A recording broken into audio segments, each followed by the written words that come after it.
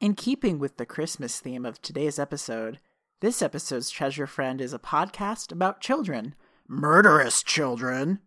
Murderous Minors is a weekly true crime podcast bringing tales of killer kids. Every Monday, they cover tale after tale of murderous children throughout the years. Find them on Twitter, Instagram, and Facebook at Killer Kids Pod. And now, on to the adventure.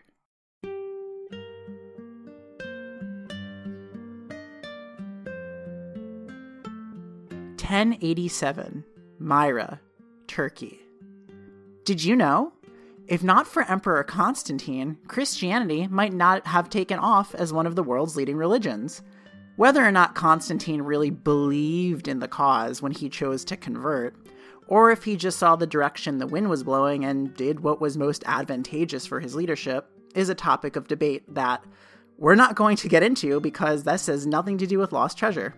Regardless, Constantine, as the leader of the Roman Byzantine Empire, established a new capital in the Anatolian, or Asian Minor region, and called it, fittingly enough, Constantinople. In 1071, the Byzantine Empire had lost most of its territory to the invading Seljuk Turks. As you may recall from last episode, the Byzantines would actually manage to hold out until the 1400s, when Constantinople would then go on to become known as Istanbul. But that's nobody's business but the Turks. Anyway, in the midst of these battles lay the harbor town of Myra, today called Dembra, which remains a jewel of the breathtaking Aegean Sea. During this time of conflict, many ships came and went out of port, so it wasn't too suspicious when a crew of Italian merchants docked in the harbor and proceeded towards the tomb of the city's patron saint. The crypt was a popular destination for Christian pilgrims in that region of the world, mostly because this wasn't just any old saint we're talking about, but jolly old St. Nicholas, who you and I might know better as Santa Claus. The bones of St. Nicholas were valued as sacred relics and kept in the monastery crypt. In Catholicism and Orthodox Christianity, it is believed that the physical remains of a saint, which are often enshrined in gilded treasure cases or ornaments, retain the powers of that particular saint and serve as divine connector. For a quick rundown, each saint is said to have a specific type of miracle or mystical specialty that they are known for. Hence the name patron saint. They're kind of like Catholic X-Men. On St. Nicholas's feast day, it was said that a sweet-smelling liquid substance emanated from the saint's bones. This elixir, called myrrh, was collected by the attending monks and then sold as a powerful healing agent to tourists and pilgrims. Pilgrims like the Italian sailors who docked in port that one spring day. The merchants hailed from the Apulian coastal city of Bari, geographically speaking, on Italy's heel. And when they arrived at the monastery, they asked the monks to see the bones of the saint for themselves. The monks permitted them, at first, but then they grew uneasy and politely told the sailors to leave. Of course, later that night, the sailors came back, because, twist, this is a theft. The Italians, a people not exactly known for their subtlety, and I can say that I am one, hadn't planned out a meticulous heist, but their goal was to steal the bones of St. Nicholas himself. Instead of elaborate trickery or Mission Impossible style deception, they sort of just barged on in and yanked the casket open with a crowbar. The Italians made off with the remains of St. Nicholas, which they quietly took back to their ship under the cover of darkness. Except not really quietly, because, as legend has it, they were pursued by an angry, torch-wielding mob. Either way, the caper of the claws was complete. Saint Nick had just been nicked. When the Italians returned to Bari, they were met by a much more enthusiastic crowd, and on May 9, 1087, the merchants presented the Diocese of Bari with a beautiful, specially made casket housing the saint's remains. The sailors then made an oath to St. Nicholas that they would keep him safe inside a magnificent church named in his honor. And then they proceeded to make heaps of money off of tourists. But this isn't a simple story of thievery, and it's a bit more complicated than an opportunistic crime. Whether the merchants were in the wrong is up for history to decide. Almost 900 years later, their descendants would make yet another seafaring journey, this time across the Atlantic. They would settle in America, specifically in the borough of Queens, New York City. And then, 2 generations later, their descendant would go on to, well, start the podcast you're listening to right now. Because as it turns out, my ancestors kidnapped Santa Claus.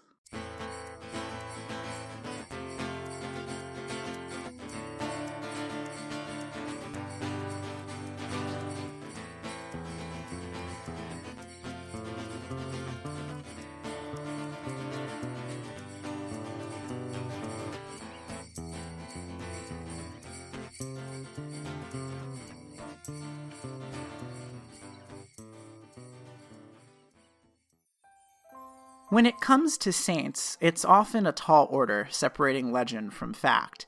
But if what we know about the man named St. Nicholas is true, then miracles aside, his story is already larger than life. So what is the gritty origin story behind the man that would become Santa Claus? Nicholas of Myra was born in the Anatolian city of Patara to wealthy parents, Epiphanius and Johanna. The family Epiphanius were Christians, in a region where this new religion was offered a marginal amount of protection, at least compared to its neighbors. Nicholas was born in the right place at the right time, pretty much, and he was purportedly very religious in his youth, which would have made sense as Anatolia was going through some heavy shit. Even for a wealthy Christian, Nicholas would not have been immune or ignorant to the religious warfare plaguing his region. Also, there was that literal plague that was plaguing his region, which unfortunately claimed the life of his parents. Nicholas was taken in by his uncle, also named Nicholas, and definitely not named Obi-Wan Kenobi, who taught Nick the Younger the ways of the clergy, which included reading and writing, as well as scholarly pursuits. From this, Nicholas decided to go into the priesthood. During his teenage years, Nicholas embarked on the pilgrimage to the Holy Land, which was already a journey fraught with danger, but made worse for Nicholas because he had already begun to make a name for himself as a bombastic and radical priest. Nicholas was a bit of a hothead, extraordinarily passionate, and no doubt a little bit messed up from childhood tragedy. I can relate. But generally, Nicholas of Myra liked people, unless they were pagan, but we'll touch upon that later. To lay low during his adventure to Bethlehem, Nicholas hitched a ride on a ship coming in from Egypt. On his first night, he experienced a frightening dream of a violent tempest at sea. When he awoke, he told his fellow pilgrims about this vision and instructed them not to panic or let their fear get the better of them, because when the storm hit, they would be fine. You see, Nicholas had received a message from God that the ship would be protected.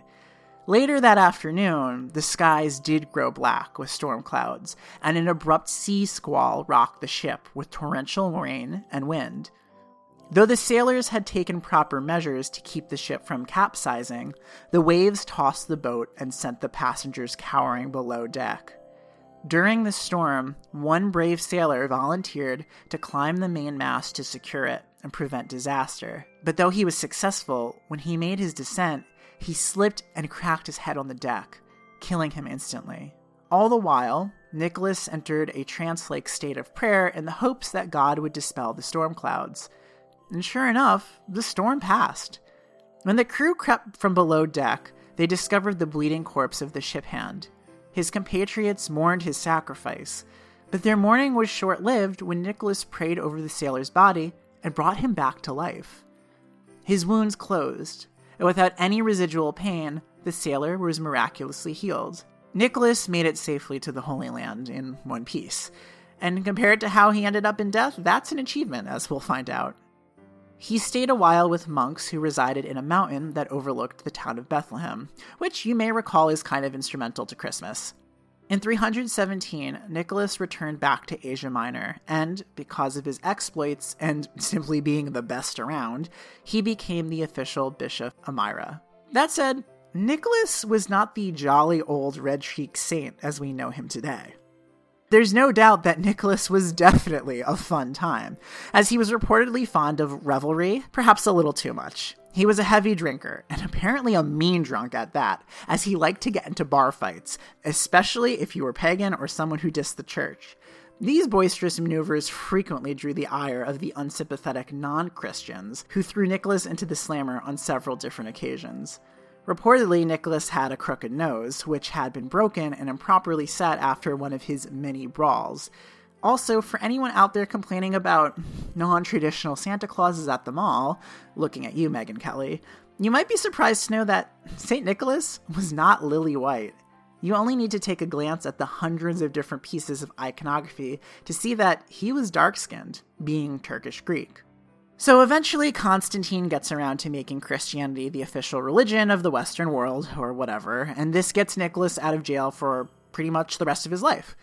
Nicholas of Myra is recorded as being one of the bishops who attended the convention that put together the Nicene Creed, which is kind of a big deal if you're Christian. This status alone would be cool enough for Nick, as is, but at this very same convention, it is said that he punched a fellow bishop in the face over an argument over Jesus' divinity. Santa say knock you out. That said, don't get too attached to our patron saint of whoop-ass being some sort of bastion of Christian kindness and mercy. Granted, the following account may have just been propaganda, but it's entirely fitting with the vibe of Nicholas of Myra. When Christianity kicked into high gear, the pagan temples were destroyed. This displaced all of the priests and attendees inside the Temple of Artemis, who came out pleading to Nicholas, asking him for that Christian compassion and mercy that his kind was always talking about. And supposedly, St. Nicholas's response was for them to literally go to hell. Harsh. Most of these stories are somewhat historically verifiable, or as close as we're going to get to the truth at this point.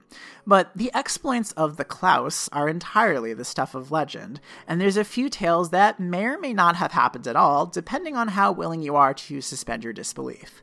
But hey, isn't that what Christmas is all about? In fact, these legends may have been the ones that cemented the signature moves of St. Nicholas as the giver of gifts and friend to children everywhere. But like anything old-timey, the reasons for those presents under the tree and in the stocking, as well as the clever use of chimneys, it's all a lot darker in origin. Perhaps the most outwardly morbid St. Nick story comes to us during a time of terrible famine, which you can imagine was quite frequent in war-torn Asia Minor. While on his travels, Nicholas came into a town stricken with hunger and failed crops. Now, Nicholas wasn't a wuss. And the whole point of Christianity was to go to the places where nobody else wanted to go in order to help those who were the most vulnerable. So, a bunch of emaciated corpses in the streets wasn't going to deter a man whose hobbies included knocking out his fellow bishops right in front of the emperor. Nicholas of Myra stopped at the town's inn, requesting lodgings, and he was greeted by the innkeeper and his wife, who had a suspiciously well-stocked larder. This caused Nicholas to raise an eyebrow, and being an out-of-towner with no next of kin, it made even this ironclad priest a bit weary of going to sleep. Coupled with the fact that the wandering clergyman had just heard tales from the hungry villagers of missing children, Nick knew something foul was at work here. This is when the story becomes less "'twas the night before Christmas" and more Sweeney Todd. Because in the middle of the night, St. Nicholas crept down to the basement to discover 3 very conspicuous barrels stacked up in the corner of the room. Like Morgan Freeman in a David Fincher thriller, Nick opened the barrels and discovered the bodies of 3 children, pickled in brine. St. Nicholas roused the authorities, and it was discovered that the wife had been using a type of meat that, shall we say, was very easy to come by. A meat that she enjoyed serving in her savory pies. The worst pies in Asia Minor. And by the way, if you hadn't guessed that meat, human. Fortunately, this grim story has a happy, if not morbid ending, as St. Nicholas, being endowed with life-restoring superpowers, brought the pickled kiddos back to the land of the living. But all of these tales are just the build-up to the moment when St. Nicholas dons his proverbial cape. Red, naturally. During Nicholas's days as the Bishop of Myra, he caught wind of a poor gentleman raising 3 daughters all by himself. The girls, born a year apart, were just about to hit marrying age, but there was a major predicament. Namely the patriarchy, but also their father not having enough money to afford a dowry for all 3 of them. Back in this time, being unable to marry meant that they would have to seek employment as sex workers. Now, I like to think St. Nicholas wouldn't have scoffed at this. I mean, Jesus himself had a pretty friendly and sympathetic attitude towards sex workers in his time. Still, even if the daughters didn't take on the world's oldest profession, they'd be stigmatized anyway by virtue of being unwedded women. Ancient world toxic masculinity for ya. There's several variations on this story, so I'll go with the one I just like best, and you can do the research and look up the others if you want. Nicholas was modest, but he was also a trust fund kid, which meant he had access to money, which he was perfectly content to put towards charitable works. Nicholas of Myra, for being such a big personality, was known to be a bit bashful and humble when it came to doing good deeds, such as bringing people back from the literal dead. He also didn't want to embarrass the man or his 3 daughters by calling attention to their poverty in public with a free handout. So, Nicholas of Myra took the anonymous and ingenious approach. Remember, the 3 daughters were each a year apart. So over the course of the next 3 years, shortly before one of the girls reached that good old Marian age, Nicholas would bestow them with a purse of gold coins, enough money to put towards their dowry. And the way he delivered these clandestine gifts was simply by throwing them through an open window. But after the 2nd year, the father grew suspicious, there being only one character in town both eccentric and charitable enough to pull off a stint like this. So he confronted the bishop directly and asked him if he was the mysterious stranger leaving behind the coin purses. Nicholas, of course, denied any claim and told the man he should thank God alone. But this wasn't enough to satisfy the man's curiosity, so he decided to lay in wait and see who would be poking their head through his window that evening. But Nicholas was also no fool, and he devised a brilliant plan to deliver his 3rd and final gift. As luck would have it, the 3rd daughter had washed her stockings that evening and had hung them over the fireplace to dry. You see where this is going, don't you? Nicholas, in what would become his signature move, dropped the coin purse down the flue, which landed ever so delicately in the 3rd daughter's stocking, hung by the chimney with care. For these acts, not only is Nicholas venerated as the patron saint of children and sailors alike, but he is also known as the guardian saint of sex workers. It's no wonder, then, that a man who had earned so much acclaim and legendary status in life would be honored in death by being entombed in his parish's village of Myra. And of course, later he was canonized as a saint. But the transition from Catholic saint to jolly bestower of Christmas presents is centuries worth of regional myth and variation. So I'll just touch upon a few famous examples, mostly because some of the myths surrounding Santa Claus are racist and problematic as hell. And don't look up Dutch Christmas unless you're ready for some cringe. Spoilers, there's blackface. In liturgical artwork, St. Nicholas is often portrayed holding 3 satchels of gold in honor of his most famous deed. In these depictions, the bags of gold are commonly interpreted as 3 solid gold balls, which were then interpreted by Europeans as being 3 oranges. This might sound strange, but oranges were considered exotic fruits back in the day because they could not grow in the climates above Iberia, which led to the common myth that the saint resided in Spain. When he visited the Low Countries during the feast day, his gift of choice, therefore, was the rare and precious edible arrangement of oranges or other uncommon fruits.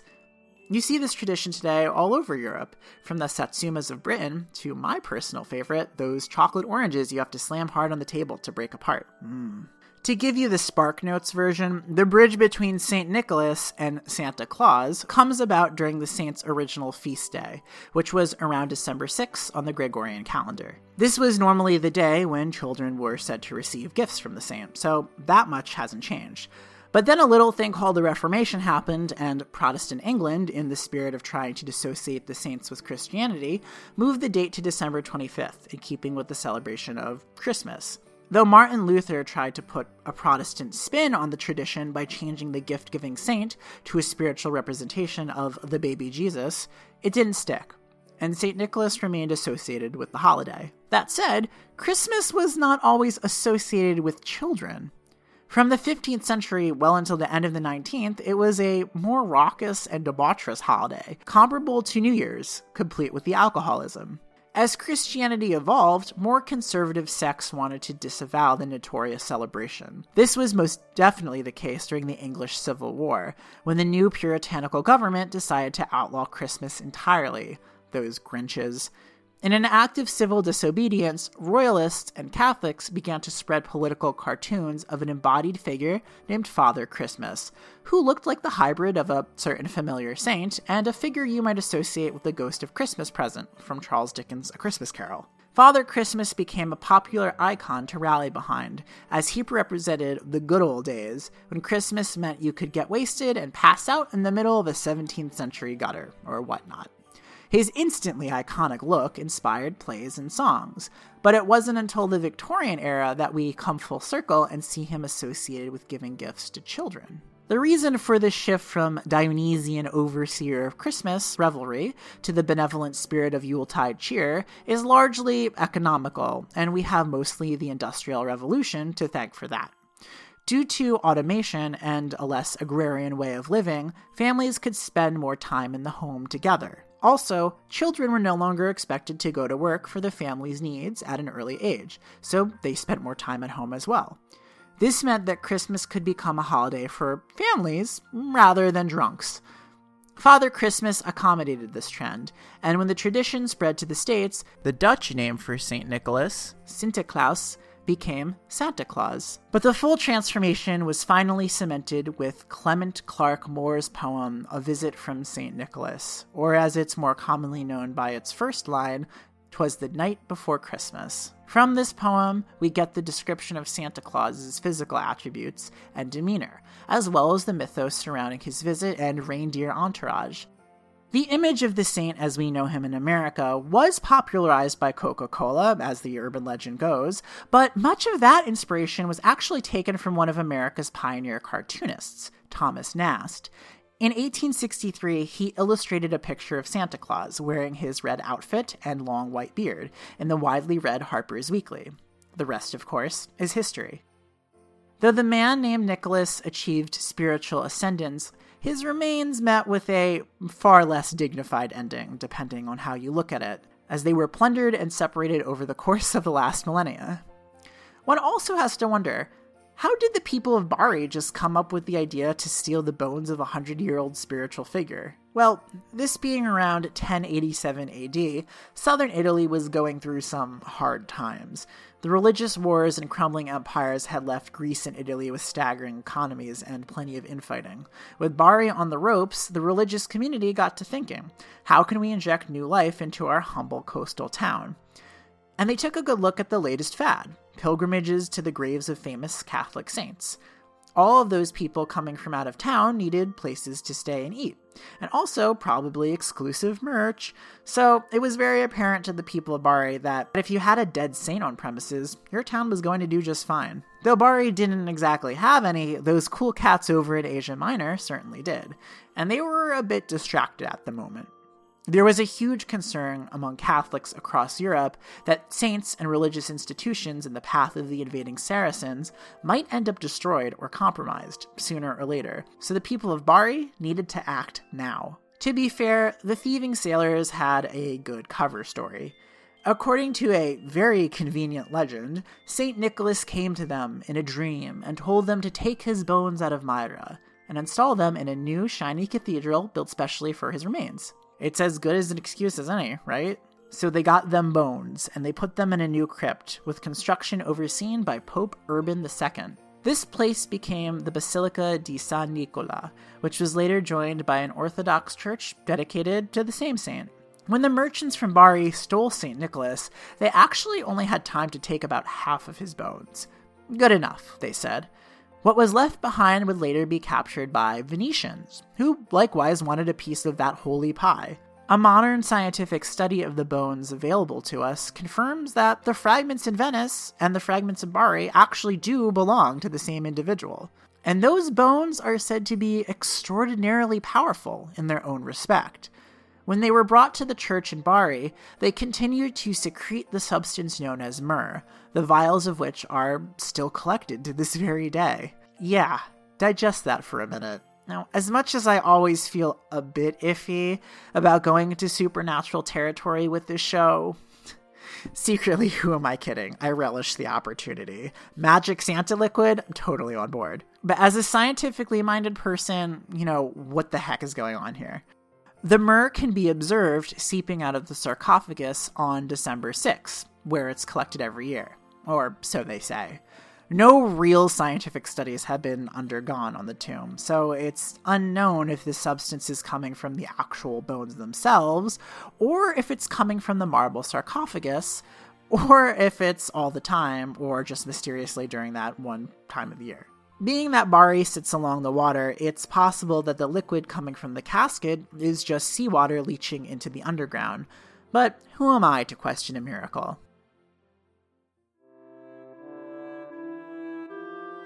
Now, can the bones of St. Nicholas really be considered a lost treasure if people can actually visit them? Well, that's the thing. We only know where certain pieces of the saint exist today. His original grave, most likely complete with the original undiscovered bone fragments, has not been located.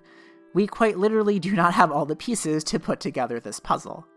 One major blockade to assembling the complete set of St. Nick is that there are several different cathedrals scattered across Europe and even America that claim to have a piece of Nicholas of Myra, some of these as small as a single tooth, as is the case with his patron cathedral in Prague. The Church of the Holy Sepulchre and the Two Virgins in Quebec has a finger. A church in France had one as well, but then they lost it. In addition to the Venetians getting the scraps of what the sailors from Bari stole, an old Irish tradition tells of Norman crusaders who stopped by in the 12th century and took a few bits back for themselves. In County Kilkenny, Ireland, there is a stone slab that allegedly marks the saint's relocated grave, but this is mere legend and not anything easily authenticated. It can be hard to understand, especially if you were raised Episcopal like I was, why religious institutions would keep and then advertise bits and pieces of human remains. But for many cathedrals, saint relics not only legitimize the individual house of worship, but it also helps draw in visitors and patrons to keep the cathedral afloat. This means aggregating St. Nicholas in his whole form would be no small task, as we're talking almost 100 different churches who would have to sacrifice their earnings by giving up their relics. But that's kind of what Turkey wants to see happen, at least for the most guilty party here in this strange saga. Sure, it's been 1,000 years, but Turkey kind of wants its saint back from Italy. And to be fair, they sort of have every right. St. Nicholas grew up and presided over a Turkish city, so it only makes sense for Demre to be his final resting place. The guy is pretty spread thin in his current state as is. So on the 28th of December 2009, the Turkish government formally requested the remains of St. Nicholas from the government of Italy. And as you might expect, Italy hasn't returned their calls. Even so, where would Turkey put what's left of him? There are some pretty strong candidates for internment, as it turns out. East of the Greek city of Rhodes is a Turkish island called Gemili, which has often been cited as the original location for Nicholas's grave. And I know what you might be thinking right now. Wasn't St. Nicholas taken out of a crypt in Myra? Well, following his death in 326, St. Nicholas was buried on this island by none other than a group of sailors, as he was, of course, their patron saint. Gimli had been used as a trading route and was once known as the Island of Boats before taking on the very telling moniker of St. Nicholas Island. It wasn't until 300 years later when the saint's remains, presumably intact, were brought home to Myra, 25 miles east of Gimli, and this was partially due to the encroachment of the Saracens. Then there is the infamous tomb where the saint's bones were stolen, which is now in modern Demre. This site was presumably lost for almost 1,000 years, until actually just this past year. In 2017, archaeologists may have unearthed what is strongly believed to be St. Nicholas of Myra's tomb, but work will still need to be done to see if any remains of the saint exist below the ruins, so stay tuned for further updates. Since 2007, the Turkish government has sanctioned religious ceremonies at the archaeological site of Nicholas's tomb in Demre. There are plans, after the excavation is complete, to restore the church in its entirety, a project that the government has backed with an investment of 40,000 Turkish lira. Today, the faithful often find it hard to reconcile the image of a red-cheeked elf jiggling like a bowl full of jelly with the more passionate, grumpy, and all-too-human man who became saint. The fight over this interpretation actually came to a very real head in 2005, when the mayor of Demre removed a realistic bronze statue of St. Nicholas and replaced it with a plastic figure of the decidedly more ho-ho-ho variety.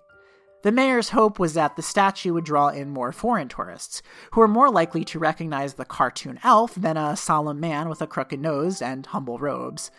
Fortunately, people got angry, rightfully so, and the original bronze statue was reinstalled. The statue controversy serves as a good lesson. It is, of course, always important to move forward, to adapt, and to embrace change in order to become something more familiar. But it is also important to remember your roots and acknowledge history. Likewise, we also can't pick and choose history when it's most convenient for us. For those who claim that we're redefining Christmas, or even waging war on the holiday itself, they need to take a long, hard look at the past.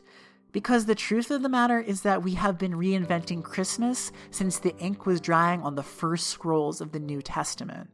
The most staunch advocates for upholding so-called tradition would probably be shocked to know that the holiday was not always so family-friendly.